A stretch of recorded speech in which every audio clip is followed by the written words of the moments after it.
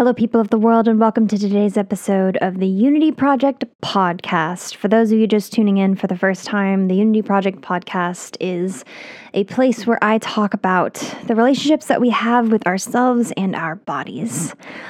On this week's episode, I interviewed Tori Douglas about so many things. Tori is someone who I admire a lot. I've recently been reading up a lot on her work, and she writes and talks about and creates so many important things that we can all learn from. She is the creator and founder of White Homework, which is something that I have recently begun to get really interested in. So we talk about that a little bit at the end, but I highly recommend looking into that after listening to this podcast and checking out her work.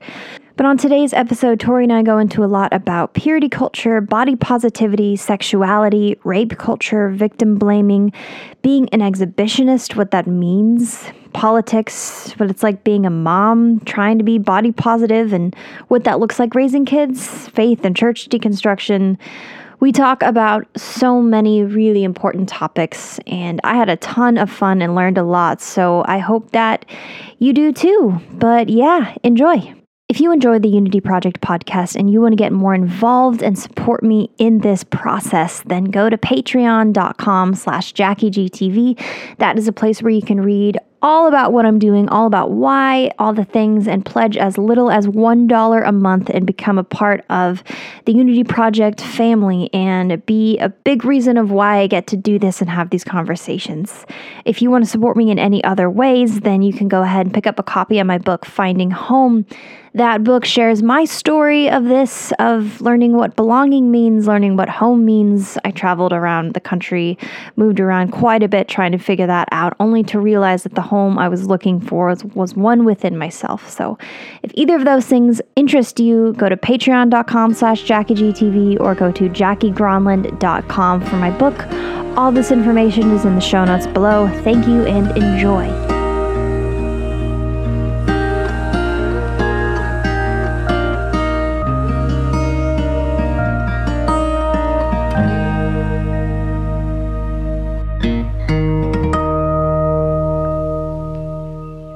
Tori, how are you doing over there? Oh my goodness. I'm doing okay.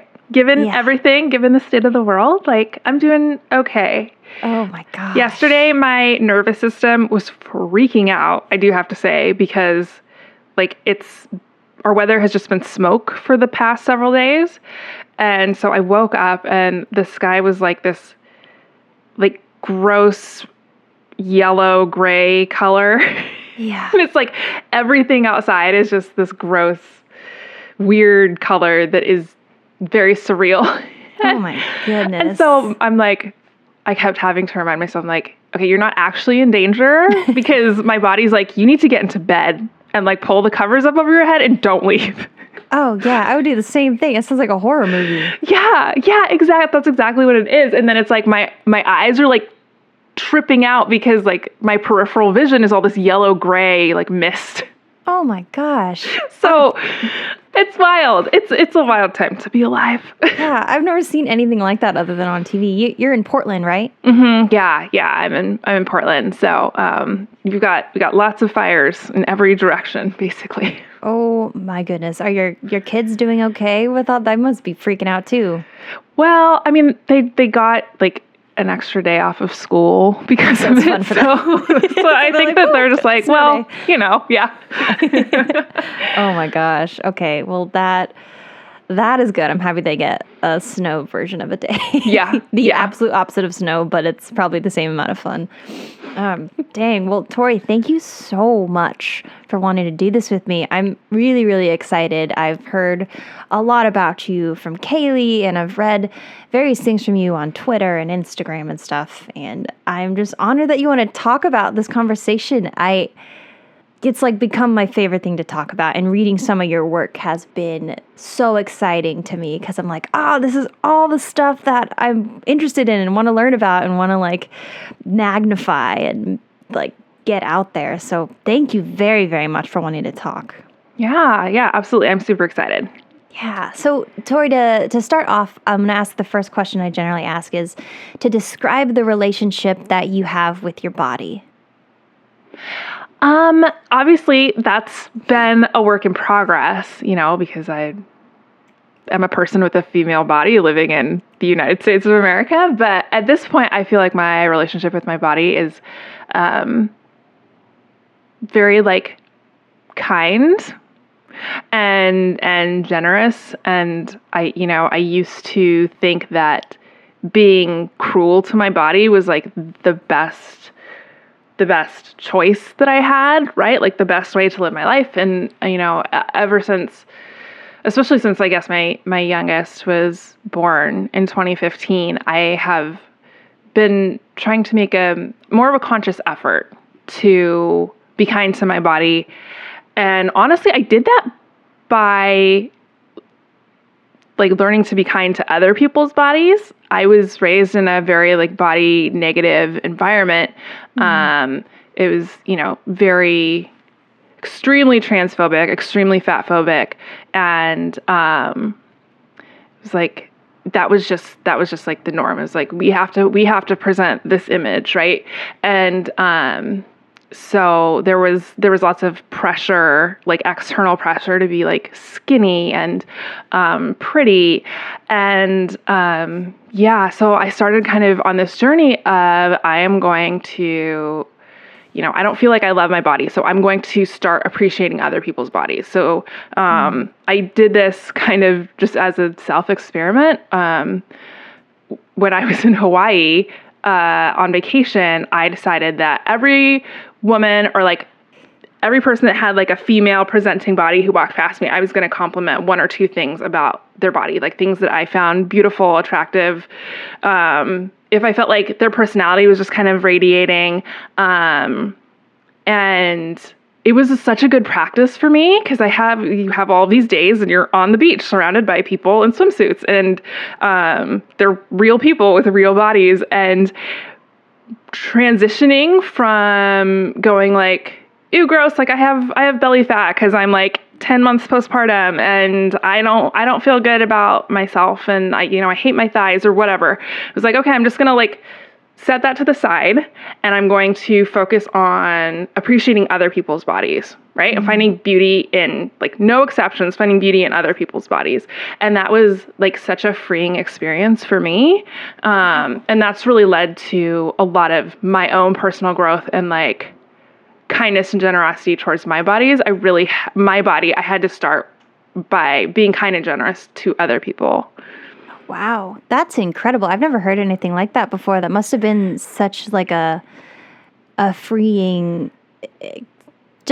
practice to do, because there's so much shame we feel for our own bodies that we don't feel towards other people, that must be so fun in a way to kind of like explore and see just kind of the beauty in things that we'd be afraid to look at in ourselves. Right. And it was a great practice in like finding value in other people regardless of like their outward appearance, right? Yeah. Because ultimately, like, our bodies just carry us around, right? And so the ways that culture tells us, like, oh, your body is a reflection of your lifestyle or your values or whatever, it's like, that's so gross. And to be able to completely move to the opposite of that, where it's like, your body is beautiful and valuable, that's at the end. Like, that's the entire conversation. Mm-hmm.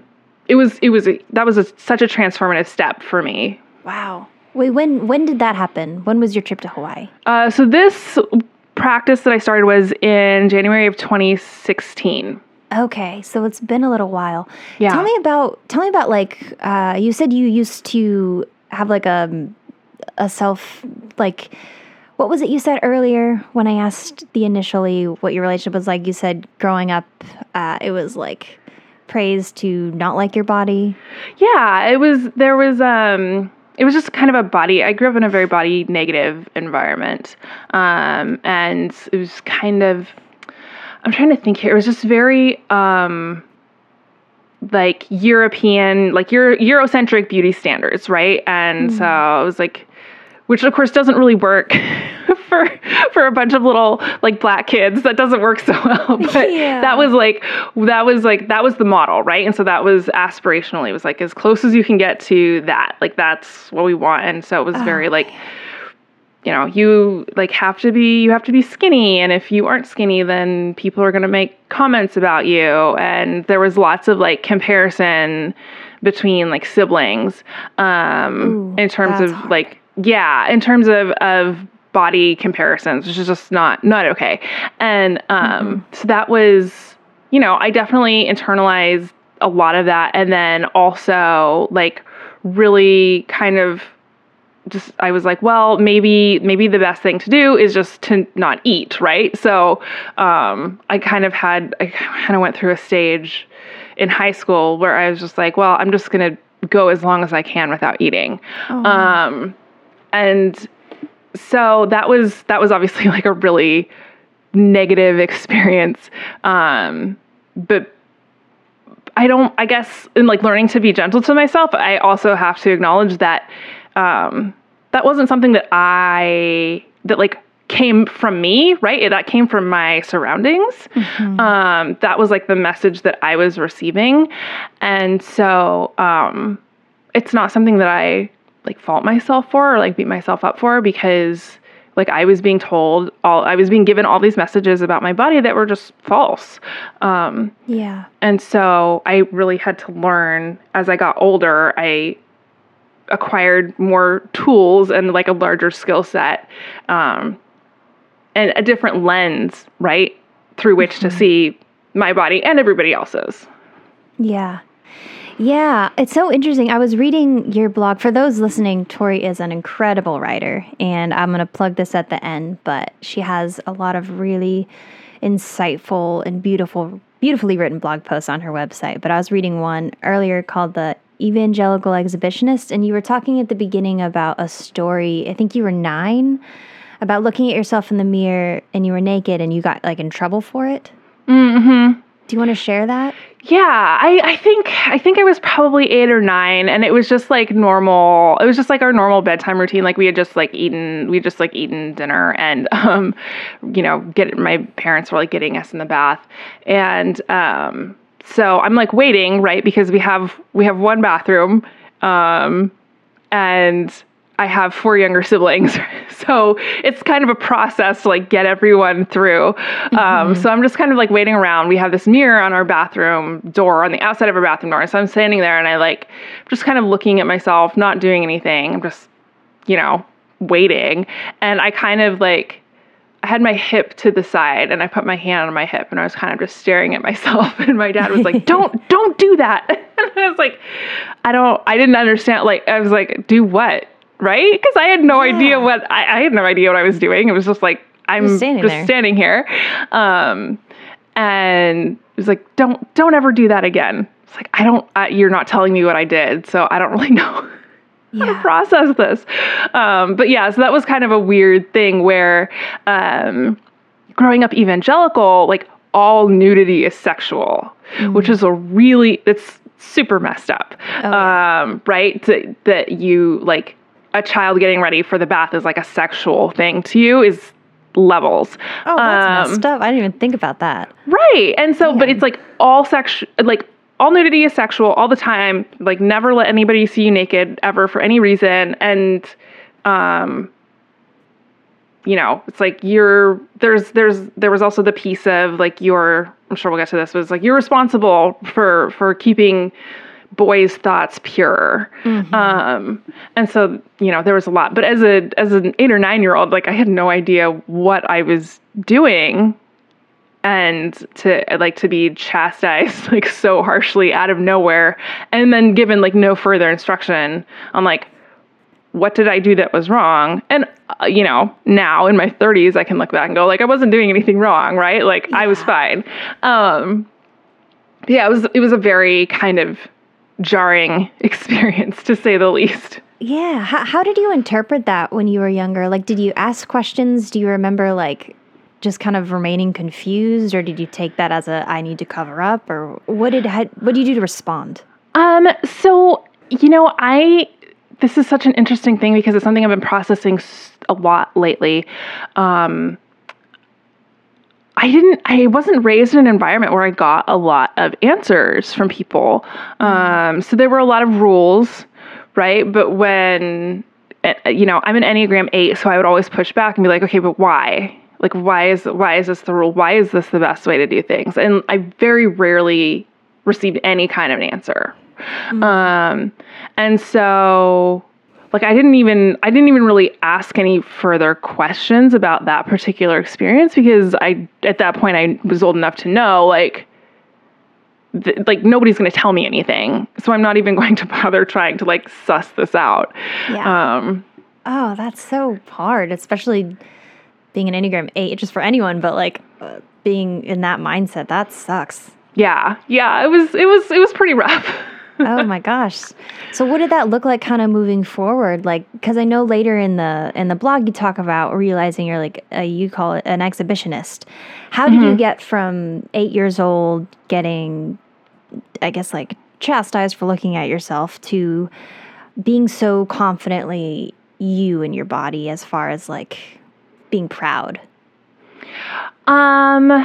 Yeah, so that was kind of, obviously there was a really big process, because growing up in evangelicalism and like purity culture was such a thing. And, you know, people always tried to kind of get me to internalize their values, right, about bodies, which are, bodies are sexual, bodies are bad, bodies, you know, we're not going to talk about bodies. We're not going to talk about like your body as it relates to God, or any kind of spirituality. It's just like, you're supposed to be thin and pretty and be quiet, basically. Yeah. And yeah, there was, you know, I was very much like the little kid that, I mean, my mom had a bunch of us, but I was very much the little kid that was always like wearing as little clothing as possible.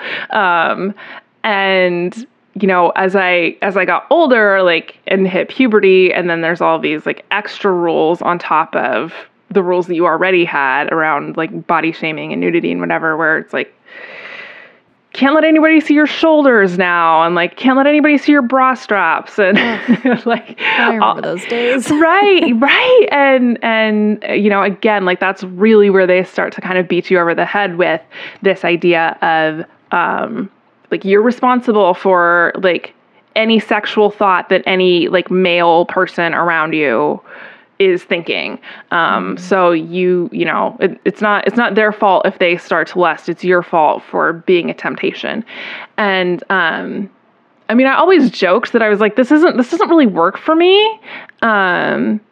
I just never actually like took myself seriously. I always was like, well, you know, it's like modesty is really difficult for me.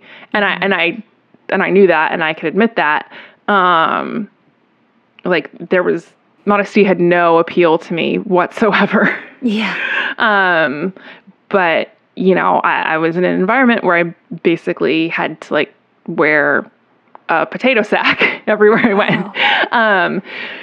So yeah, it was really interesting. Like 13, 14, 15. All my clothes had to be too big, because I couldn't cause anyone to stumble, and my body was a bad thing. So it was like, yeah, you have to wear like big, way too big sweaters, like way too big pants, like.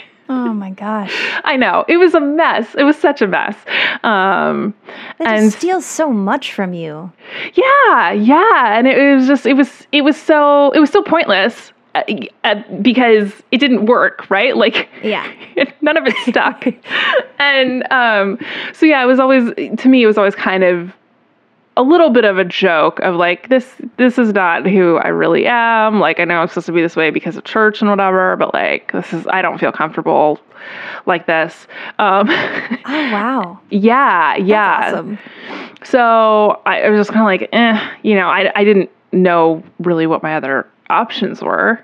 But, you know, I didn't have a lot of control. I didn't really have any control over my wardrobe, honestly. So yeah, that was like my whole sort of growing up experience. And, you know, I didn't end up leaving the church until I was, you know, 30, I think. Oh, wow. Yeah. So I was in for a long time. Okay. Did you just like kind of roll with it? Do you feel like you fully like felt passionate about it, or was it just kind of felt normal to you? A lot of it was expectation. I really struggled with the like anti-queer theology that was somehow fundamental to like salvation. Yeah. That was something that I wrestled with every single day for a decade, probably, because I was like, this just doesn't, something about this doesn't add up to me. Yeah. And so, yeah, but I always expected to be in, right? Like I joke that I was born on the pew, and, like we had so many jokes. It was like the Williams are at church more often than Jesus is. And, that was just kind of like how we were raised. It was like, yeah, we're always here. This is the only place we go. And so I just it didn't even really occur to me to leave, frankly. So that was a whole other kind of process. And in that process of kind of realizing, I'm like, okay, I have all these values that I grew up with in church that I actually believe, and it's very apparent that the people who taught me these values don't believe them at all. So I'm just going to take the values and I'm going to go. I like that. But yeah, one of the values that I did not bring with me was modesty, because I was just like, this is so ridiculous, and it doesn't serve anyone. It doesn't make the world like a safer, healthier, happier place. And so I was like, well, this is just, it's not working for me anymore. And so I'm going to let that go, along with, trying to come up with ways to like talk about how it's bad to be queer or whatever. Like, okay, I'm just going to let all these things go that don't serve me and just aren't loving, right? This isn't how you don't love your neighbor by saying you're going to hell, God hates you. Oh my God. Right? So I was like, okay, this doesn't serve me. This is not how I want to be in community with other people. And so I really kind of went through this process of like, okay, I'm just going to sort through all of these things that I was taught and take what I feel is truly loving and kind and generous, and leave all of the other stuff. And yeah, so that's what I did. And obviously that was kind of when I was like, oh yeah, like I'm totally an exhibitionist. Wow. That's so cool to me. Like, what was that a hard process for you? Like, did you struggle at all with like, is it okay that I'm deciding this isn't like true for me anymore, or was it kind of more liberating? For me, it was a lot more liberating, but again, it's like the whole like 8 energy that I was kind of like putting out. I was like, okay, so like one of the things that occurred to me as I was going through this process, was that in the spaces that I had always been in traditionally, like in these evangelical church spaces, it was like, you have to cut off all of these parts of you, in order to like fit into the box, right? To fit into the mold. You cannot bring the entirety of your person into these spaces. You have to like cut off these different pieces. And again, for me, as I'm like, okay, I'm going to now rebuild my morality and ethics around harm reduction. How do I engage with this idea of like, oh yeah, you just have to like chop all of these pieces of yourself off, leave them at the door. Yeah. There's this is like super, super old, but one of the old, it's not that old, but I'm old. It's one of the like X-Men movies. There's like one of the very first scenes is there's this young man, and he has these like huge, beautiful wings. And like one of the first scenes is he's like trying to cut them off with like a saw. And so he's like because he's so ashamed of like the fact that he's a mutant. And that resonated with me so much, because I was like, oh yeah, like this is exactly what I've had to do my whole life. Wow. Yeah, it was a very like poignant moment for me.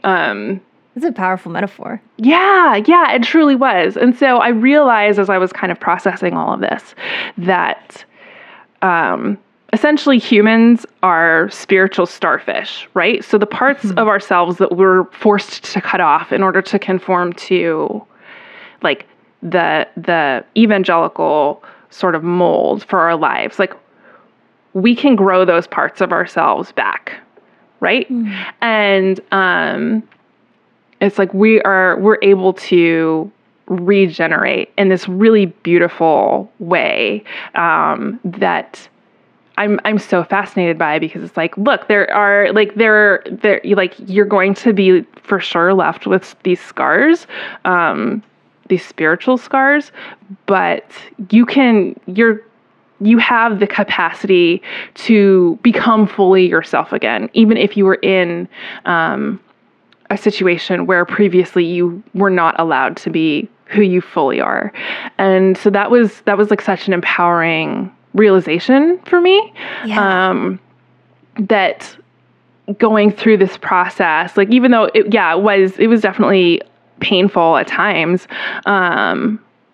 but I was really able to stay focused on the fact that it was like, no, I'm just becoming who I have always been. And that was really empowering. Wow, that's really, really encouraging for me to hear, just because I get so scared sometimes that, like, because I'm in a big process right now of, I guess, learning to live a life that is like very anti-purity culture and modesty culture. And sometimes I get afraid that those messages were so ingrained in my head that it's not possible to come out fully on the other side. Because I see people that are so free about it. And you're an example just reading your work today. And I'm like, oh my gosh, I want to be that. But there's so much internalized just junk that was so ingrained. And so this is really encouraging to hear that, like, it is possible. So yeah, absolutely.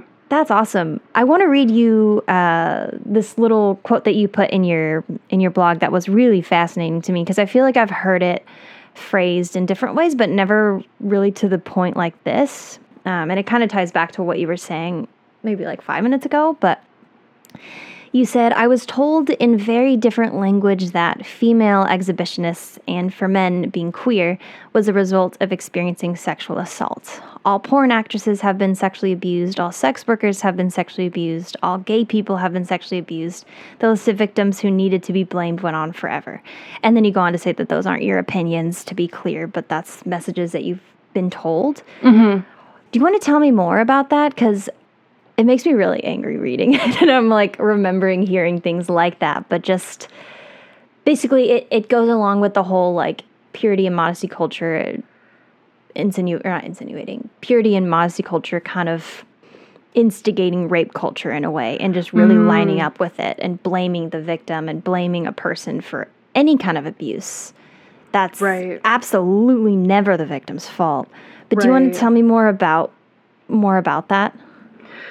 Yeah, it was, again, like, it was like the whole body negative kind of culture that I was raised in was also very, very committed to victim blaming. And it was so strange, right? Because I'm being taught all of these things about like Jesus's redemption, and, that, you know, if you've experienced harm in some way in your life, that like the church is a safe place for you.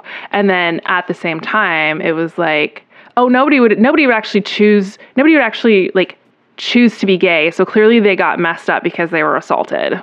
Oh, it was this very just, very jarring kinds of statements. And you know, like there's entire organizations that, whole sidebar, but so I won't get into it, but there's entire organizations that create like manufacture data trying to link like sexual abuse to, behavior that like white evangelical Christians don't like, among other things, right? Like they just kind of generate this or manipulate data. Wait, really? Yeah. Oh my gosh, you have to tell me more about that later. I'm so interested now. Yeah, no, it's really interesting. Like the Family Research Council, I think, is the biggest one that I know about, which was funded by Betsy DeVos and Eric Prince's parents. They were the ones that created like the fund to set that up. And Wow. yeah, so they were putting out all of this made up data in the 90s about how kids who grow up with queer parents are like more likely to be drug addicts and more likely to go to jail and like just more likely to have mental health issues. All of it was made up, like made up whole cloth. Wow. And they were putting this stuff out long before there was any data, because it's like, okay, well, we have to have like at least 10 years worth of data on like individuals in order to come to any kind of conclusion on this at all. And so in the 10 years that like actual sociologists are doing research on this, they're like pumping out all of this garbage constantly. And yeah, it's extremely predatory and extremely malicious. Oh my gosh. And I was in an environment where like anything that came from them was like the same as the gospel truth. And so yeah, it was this very messed up environment where people, you know, somehow like predators were less responsible for victimizing people than victims were. And it was so gross and evil. But yeah, that was really the environment I was raised in. And, you know, I experienced it myself, like as a young teen, when I was molested, and then my parents decided to punish me for it. So yeah, I was the one that got in trouble. Oh my goodness. Yeah.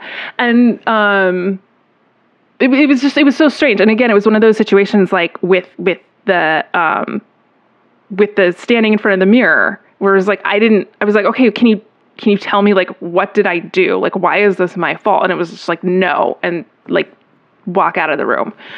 Oh my gosh. Yeah. And so there was, I mean, I guess at least they practiced what they preached. I don't know. Yeah. I don't even know what to say about that. It's like, oh yeah, no, that was your fault. And now you're in trouble. You're going to have a consequence for that. There's so many levels of messed up. That's so messed up. I like so badly want to get to the like deepest root of where all of that came from. Like just all the history. I'm so interested in this. Yeah. Like, have you ever read the book Walking the Bridgeless Canyon? Mm-mm. I forgot the lady's name, but she put together, I think her name's Cindy. I'll find out and I'll put it at the end in like the outro or something. But she wrote this book that puts together all of the historical and all of the like political and scriptural and kind of like this timeline of the queer movement and how everything happened in politics and how everything happened historically, like in scripture with the different like Bible translations and like what the translation notes looked like in between the two translations of, I think it was the 60s or the 70s when they first put the word homosexuality in there. Oh, yeah. Uh-huh. Yeah, and this lady's amazing. I went to this thing a couple years ago called the Queer Christian Conference. Have you heard of that? Yeah. Mm-hmm. Oh, that's awesome. Yeah, she went to be a speaker there, and she like gave this whole presentation, and she like had all these old Bibles with her that we got to look at that like were so old. I'm like a history nerd, so I love this kind of stuff. And it's so fascinating where these kind of messages come from, and really just like how political it is. And like the whole movement of, which I'm super interested in, of like how I might be saying this stuff wrong, so I might want to look later to make sure I'm saying it right. But like there was a whole movement of like the Conservative Party wanting, they're like, how do we get the evangelicals to start voting? Because they weren't voting. So like, I know, let's use abortion and let's use being gay or queer or whatever they called it at the time. Right.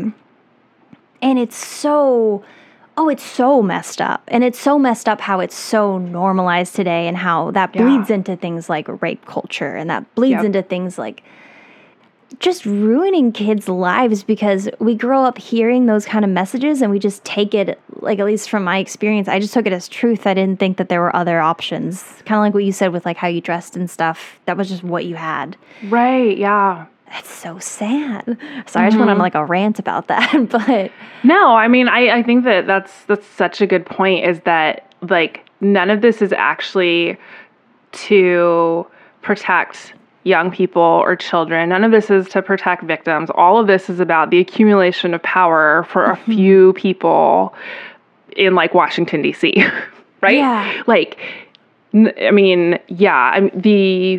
like abortion is like a perfect example, but you're right. Before it was abortion, they tried to use all kinds of different wedge issues. It was like as soon as it wasn't okay to be pro-segregation anymore, they're like, okay, what do we do to pivot? Like, what's the issue that we're going to use? Because evangelicals were kind of split in like who they voted for, because just the political parties were very different in how they shook out. And so it wasn't like conservatives vote one way and liberals vote the other. It was more like where you happen to live and like where you affiliated politically. So if you lived in the South, it was very different from like if you lived in the Northeast or like in the West. So the political parties were not at all what they are today, but it is really, it's very fascinating. There were lots of huge shifts, like from kind of the mid late 50s through the 60s. There were a lot of huge like shifts that kind of happened. Dang. But then once the Supreme Court ruled on Roe versus Wade, that was kind of like, oh, okay, well, we can use this issue now and get people to kind of rally around this banner of like, we're saving babies from murder. But at the same time, it's like, okay, so what about all the babies who are born? Like, what then? Because, okay, so you saved a baby from being murdered. Good job, you. But like, you're also actively trying to slash every single like social safety net that child's mother could potentially have access to. So like, what about this is pro-life? So I think that it's really interesting that you kind of tied in the political piece, because none of it is about people. None of it is about protecting babies. None of it is about abortion. It's all about power. Oh my gosh, yeah. Oh, I wish I knew. There's this, I think it was like a tweet or something that I saw, and I wish I knew exactly what it said right now, because it was kind of just calling out the hypocrisy in people who are for pro-life and how they're responding to the pandemic. Mm-hmm. And it's like the irony in that, and just the exposure of what their actual intentions are is so clear. Right. And it just makes me so angry, Tori. I'm so pissed about it. Oh my gosh. Dang. Yeah, it's a problem. Yeah. Yeah, just out of my own genuine curiosity, you said there was a big shift in the political, like how everything happened. I've recently became really interested because growing up, I tuned it all out because my parents are like crazy conservatives, Fox News 24/7. So I was like, I don't want to hear any of it. Yeah. But lately I'm like, oh, I want to know everything. Yeah. Do you have like a way of explaining, I guess, like in summary, and if you don't, it's totally fine, but kind of like what happened in the 50s that were made, because you said before, like originally how they voted was by where they lived? Yeah. So it was a lot more about where you lived. So, and a lot of it was because segregation gave legislators in the South this massive, well, I guess it was Jim Crow, really.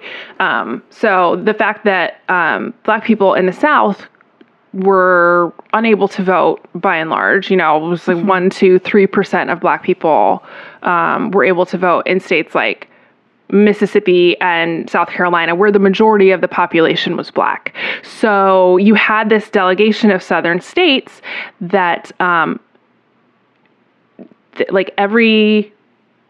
were like these kind of legacy seats, right, in the Senate and congressional seats where nobody could get these people out of power. And so they would all kind of consolidate their political power. And so these were Democrats in the South. So they were conservative Democrats in the South who were trying to keep Jim Crow kind of as the law of the land, right? So their whole thing was like, we need states' rights because, we have this quote unquote Negro problem, and you people in the North, you don't have this problem, so you don't know what it's like.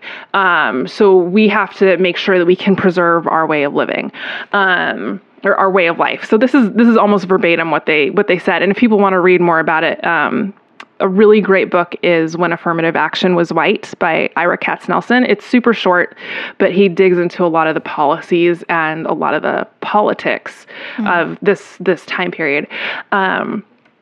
So essentially you had these, like the southern states, you had, I'm trying to remember how many senators it was, but it was something like 14, 16, 18, I think, senators of these southern states. And so they functionally could block any legislation that they felt was too progressive towards people of color. So they had this, they just like they consolidated their power, and also like no one could really run against them because they were so entrenched politically. And so it was like they were never going to lose their Senate seats, right? And so this group of people, the Southern Democrats, would go to DC, and they kind of dictated for nearly 100 years, essentially. Every piece of legislation that got passed they had to approve it, right? Because as soon as they're like, we're walking away from this discussion, it was like nobody had enough votes. And so, yeah, it was kind of weird because it was like you had, you had these liberals and progressives kind of scattered throughout the country, people who were like pro-union and pro-integration and whatnot, but they weren't really divided up by like, if you're a liberal or a progressive, you're a Democrat. Like, it just didn't really work that way. People kind of tended to be like, okay, well, this is my family. Or if there was a hot button issue, like women's suffrage, right? Then people would be like, oh, okay, I'm going to align myself on like this one particular issue with this one particular party. And then, so yeah, what happened kind of in the 50s and 60s, obviously with integration and the Voting Rights Act, that was really, once almost everyone had access to the ballot box. I think it wasn't until the 1970s, actually, that Indigenous Americans like fully had a right to vote in every single state, which is so messed up. I know, this country is such a mess. It's such a mess. Get us off. I know. But so after that, like the breakdown was very, it was a lot more polarized, right? Because like the Republicans had their guy, Barry Goldwater, who was like, yeah, segregation, let's do it, every state. And he got shot down, thankfully. Okay, cool. But black people were like, oh, okay, so if that's what you're going with, we're going with the Democrats, like whatever. Yeah. And yeah, during this process, a lot of Southern Democrats then also began switching party affiliation to become Republicans, right? Because they were like, oh, yes, we agree with you on this issue of segregation. Huh. So yeah, it was a very interesting process, and I did that was an incredibly ham-fisted explanation, attempted an explanation, but That's fascinating. What did you I know. What was? Oh, the book is called When Affirmative Action Was White. Okay. And so it talks about all of these really big pieces of legislation that were passed, the New Deal and like the GI Bill, and the way that this group of senators, like over the decades, were like, okay, we get to call like the final shots on this, and so these pieces of legislation, as I'm sure you know, like left out people of color, left out Black veterans. Mm-hmm. And it was because of the way that the legislation was written, people couldn't access it. And so, yeah, but that was like, segregation was really like the wedge issue of the time. And then after that became illegal, they had to find something else. And then, several years later, Roe v. Wade came along, because that wasn't until the 70s. But that became like the issue where they're like, we're going to save the babies. We're going to save the babies. That'll fix it. Well, and it was like, Like that, yeah, that's very, saving babies is extremely compelling. Like, oh yeah, absolutely. so I'll give you emotional. that. And right. In terms of like marketing, like that's solid, but, very like, convincing. After the baby is born, like, not really so into that. Forget that. Then you're on your own. Right. Exactly. So yeah, it was really interesting though, kind of the way that, because evangelicals were not like all conservative at the time. They kind of like split depending on where they lived. Okay. Right. So people that we would consider evangelicals today, like in retrospect, 'cause I don't even know if they called themselves this back then, that were in the South, like originally they were Democrats, right? Because it was like Southern way of life and states' rights, and we need to, things are different here. So wow. Yeah, it took a while, because it was a while between like the Voting Rights Act and Roe versus Wade. It was a couple of years. It might have even been 10 years. So they were kind of floundering for a while, but then then they realized it was like abortion. And so they used other things. It was like abortion, like taking prayer out of schools was another one that they were kind of like, this is just like a sign that our civilization is on the verge of collapse. Oh my gosh. Oh my gosh. I remember my dad talking about that when I was little. He was so mad about it. And I'm like, oh no. And it had been, what's so funny is like people were so mad about the whole prayer in schools thing, like in the 90s. It had been 25, 30 years since prayer was taken out of school. Oh my God. And everybody was mad about this now. I know. And everybody was like, everyone was still saying the Pledge of Allegiance every morning. Like, I don't even know why you were so upset. Oh my anyway. God, That's a whole other thing. Christians being persecuted. Yes. That's what it is. That's exactly what it is. That's exactly. The persecution. Yes, poor Christians, man. They're so persecuted. Sorry. Goodness gracious, Tori. This is so interesting to me. I feel like I just got like a whole new passion to read 1 million books on this exact topic. Oh my gosh. Yeah, it's super interesting. I recommend reading up on it. And it makes so much sense because it's like, I guess that answers, because I've always wondered, I mean, other than like the really big obvious reasons, like it's always been interesting to me how still today most southern states are on the Republican Party and most northern are Democrat. I've always like wanted to know all the details behind all that. So this is really cool information.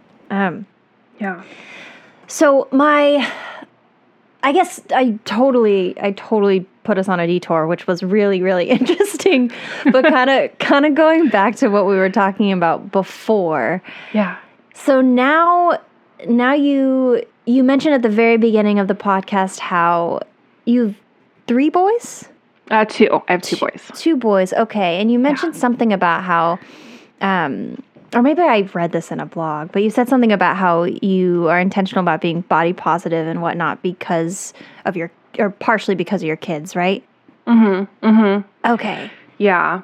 Yeah. And just like kids pick up on the ways that we talk about our bodies. And I think especially with boys, I think somehow like they very much pick up on the way that women talk about their bodies and the way that other men talk about women's bodies. So I try to be very cognizant of the fact that like, one, there's not like a gender binary. So that's like, we can get rid of that, right? Like some people are boys, some people are girls, some people are neither, some people are both. It's okay. Like whatever someone, however their body tells them to be, like that's what they are, right? It's not like your parts make you this thing. It's like your brain, because gender is in your brain. I don't get into the neuroscience of it with them, but I absolutely get into like the part about like gender expression. And, being very clear about, because kids in turn, again, we live in a society where there is a gender binary. There is a man's restroom and a woman's restroom. Yeah. And kids aren't dumb. Like they're very bright. They pick up on things very quickly. And so I feel like as a mom, I have to be very vocal about the fact that, yes, just because we live in a society where things are kind of divvied up among 2 genders doesn't mean that like that's how it is. And it's kind of the same thing with like oh, that's a girl's toy, or, that's like girls' clothes. And it's like, well, no, it's not, clothes are clothes. Like if someone wants to wear the clothes and they enjoy them, like that's who the clothes are for. Mm-hmm. So yeah, little things like that. And I do try to be super, super body positive with my kids about their bodies, about other people's bodies, because, and again, like they pick up on all kinds of fat phobia, right? Mm. That I'm just like, I don't even know where this came from, because I never go around I don't even say the word fat, to describe someone, because it isn't really relevant to anything that I would be telling my children. But somehow they're like, oh, being fat is bad. And they like make these connections. So it's like, nope. Okay. Going back to the beginning. Nope. Sit down. We got work to do. It was like, bodies are good. Everybody's body is different, and everybody's body is good. That's at the end. Like, if we could keep talking about this, was like, nope, we're not making these connections of like fat is bad or queer is bad or gender nonconforming is bad. I'm like, we're not doing that. So like, we're going to sit down, like draw the line right here. Because again, like they're so inundated with like, yeah, the gender binary and fat phobia and transphobia and queer phobia. And so it's like, okay, nope, got to be super, super intentional about the way that we talk about other people's bodies. We were this was before the pandemic, obviously, but I was at Target with my kids, and we like turned down this aisle, and there was this young man who was stocking shelves, and he had this huge afro. And my youngest, he goes, wow, look at his hair. And I was like, I know, it's so cool, right? And he was like, yeah, it is. It was just really interesting, because it wasn't like, I mean, obviously like afros are beautiful, but like that's not a super common hairstyle in Portland, like at all, just because it's so like rainy and humid here that it just doesn't work for a lot of people.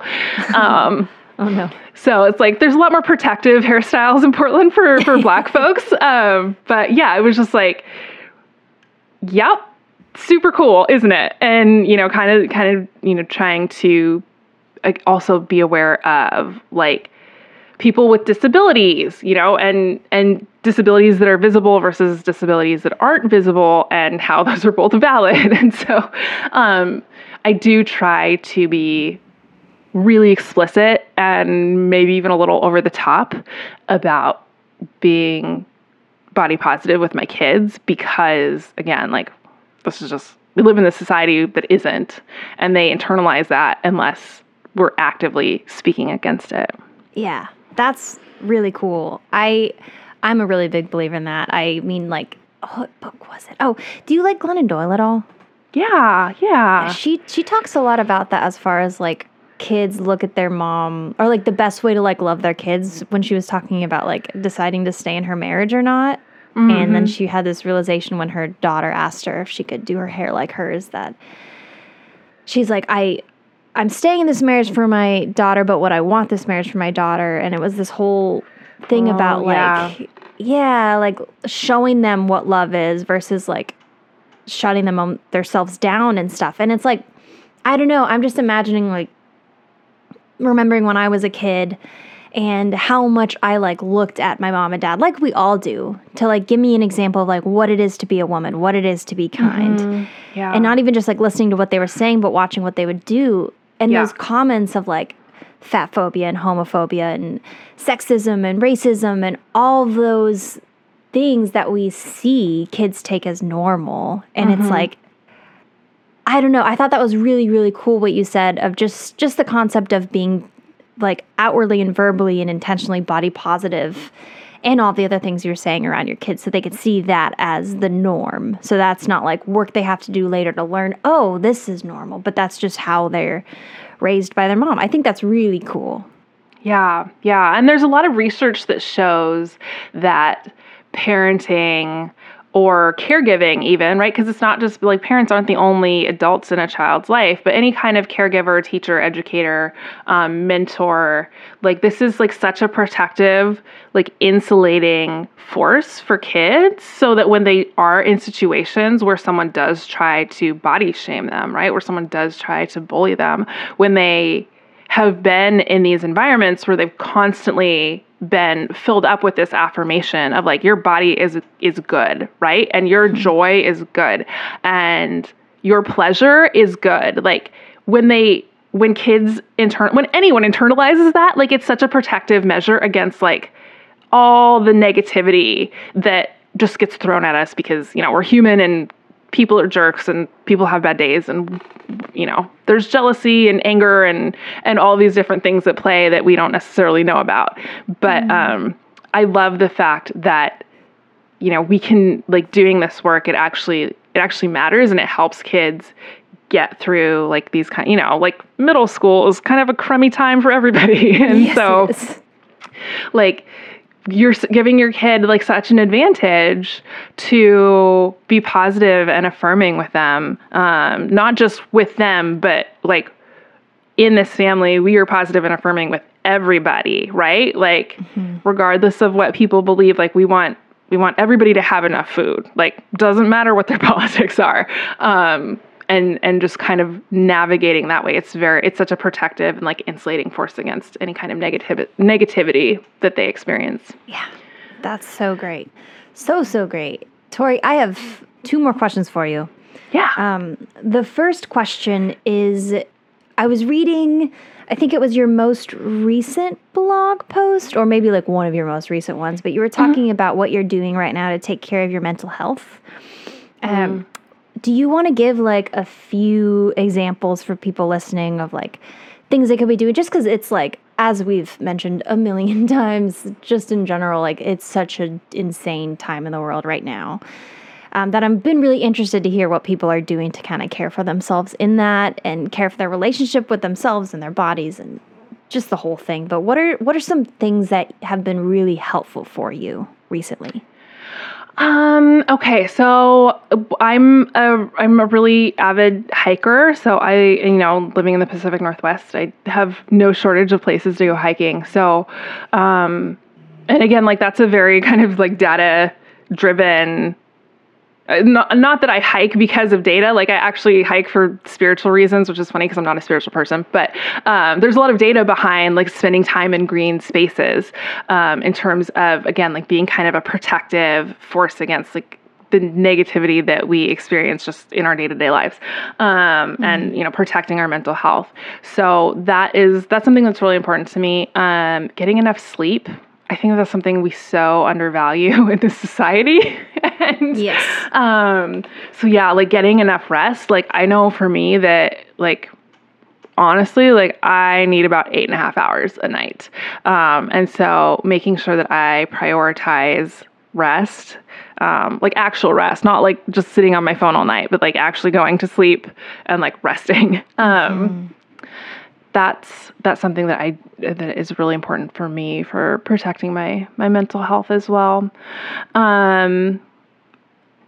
I mean, like, I don't know. I guess I feel like there's lots of little things that, I mean, like, I think that like logging off of social media and reading a book or listening to a book, like that's just, it's nice to like be able to kind of unplug and have like something else to process. Yeah. That doesn't, where you're not getting notifications from your book, right? You can just kind of like unplug from that for a minute. So that's something that I have really, really been valuing. And then like, I think that probably the thing that has like the biggest positive impact for me in terms of mental health is working out. So I just try to do like whatever I can do. It's not at all a, like I have to do this thing and I'm going to like beat myself up if I don't get to, like, I don't roll that way at all.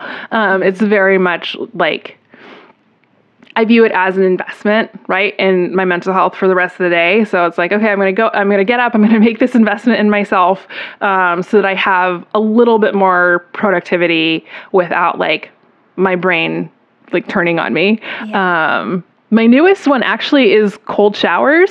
So yeah, so there's a little bit of research coming out on like the potential benefits of cold showers for especially for people with anxiety and depression and like traumatic brain injuries.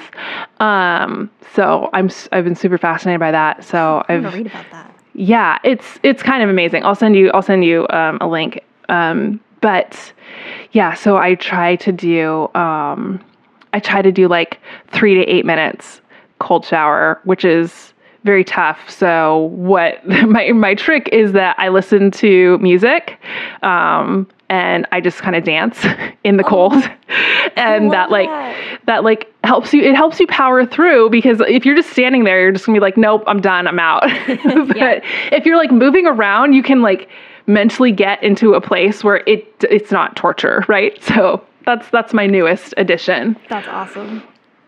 Dang, I love all that. I'm excited to read that article. Yeah.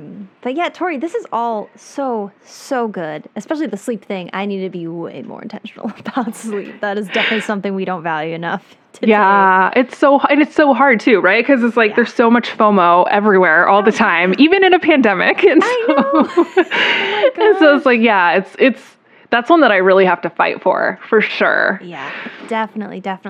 Well, Tori, I have one last question for you, and it's a bit of a change of pace from everything else, so bear with me here. I actually think I just asked this on Instagram yesterday, so I might ask it the same. We'll see what happens when I start talking. But okay. Would you rather everybody in the world have to rollerblade everywhere that they go for transportation? Like if it's to get up to go to the bathroom, if it's to go to a coffee shop, if it's to go to the grocery store, they've got to be on rollerblades all the time. And they kind of get used to it. Like it seems weird kind of right now to think of that's just my transportation, but they really get used to it. But you are the only one that's not allowed to rollerblade. So you get to do normal transportation, but you don't get to join in the rollerblading ever. Okay. Or every time you listen to music, it is 12-year-old Hillary Duff singing. No matter what song it is, it's going to be 12-year-old Hillary Duff.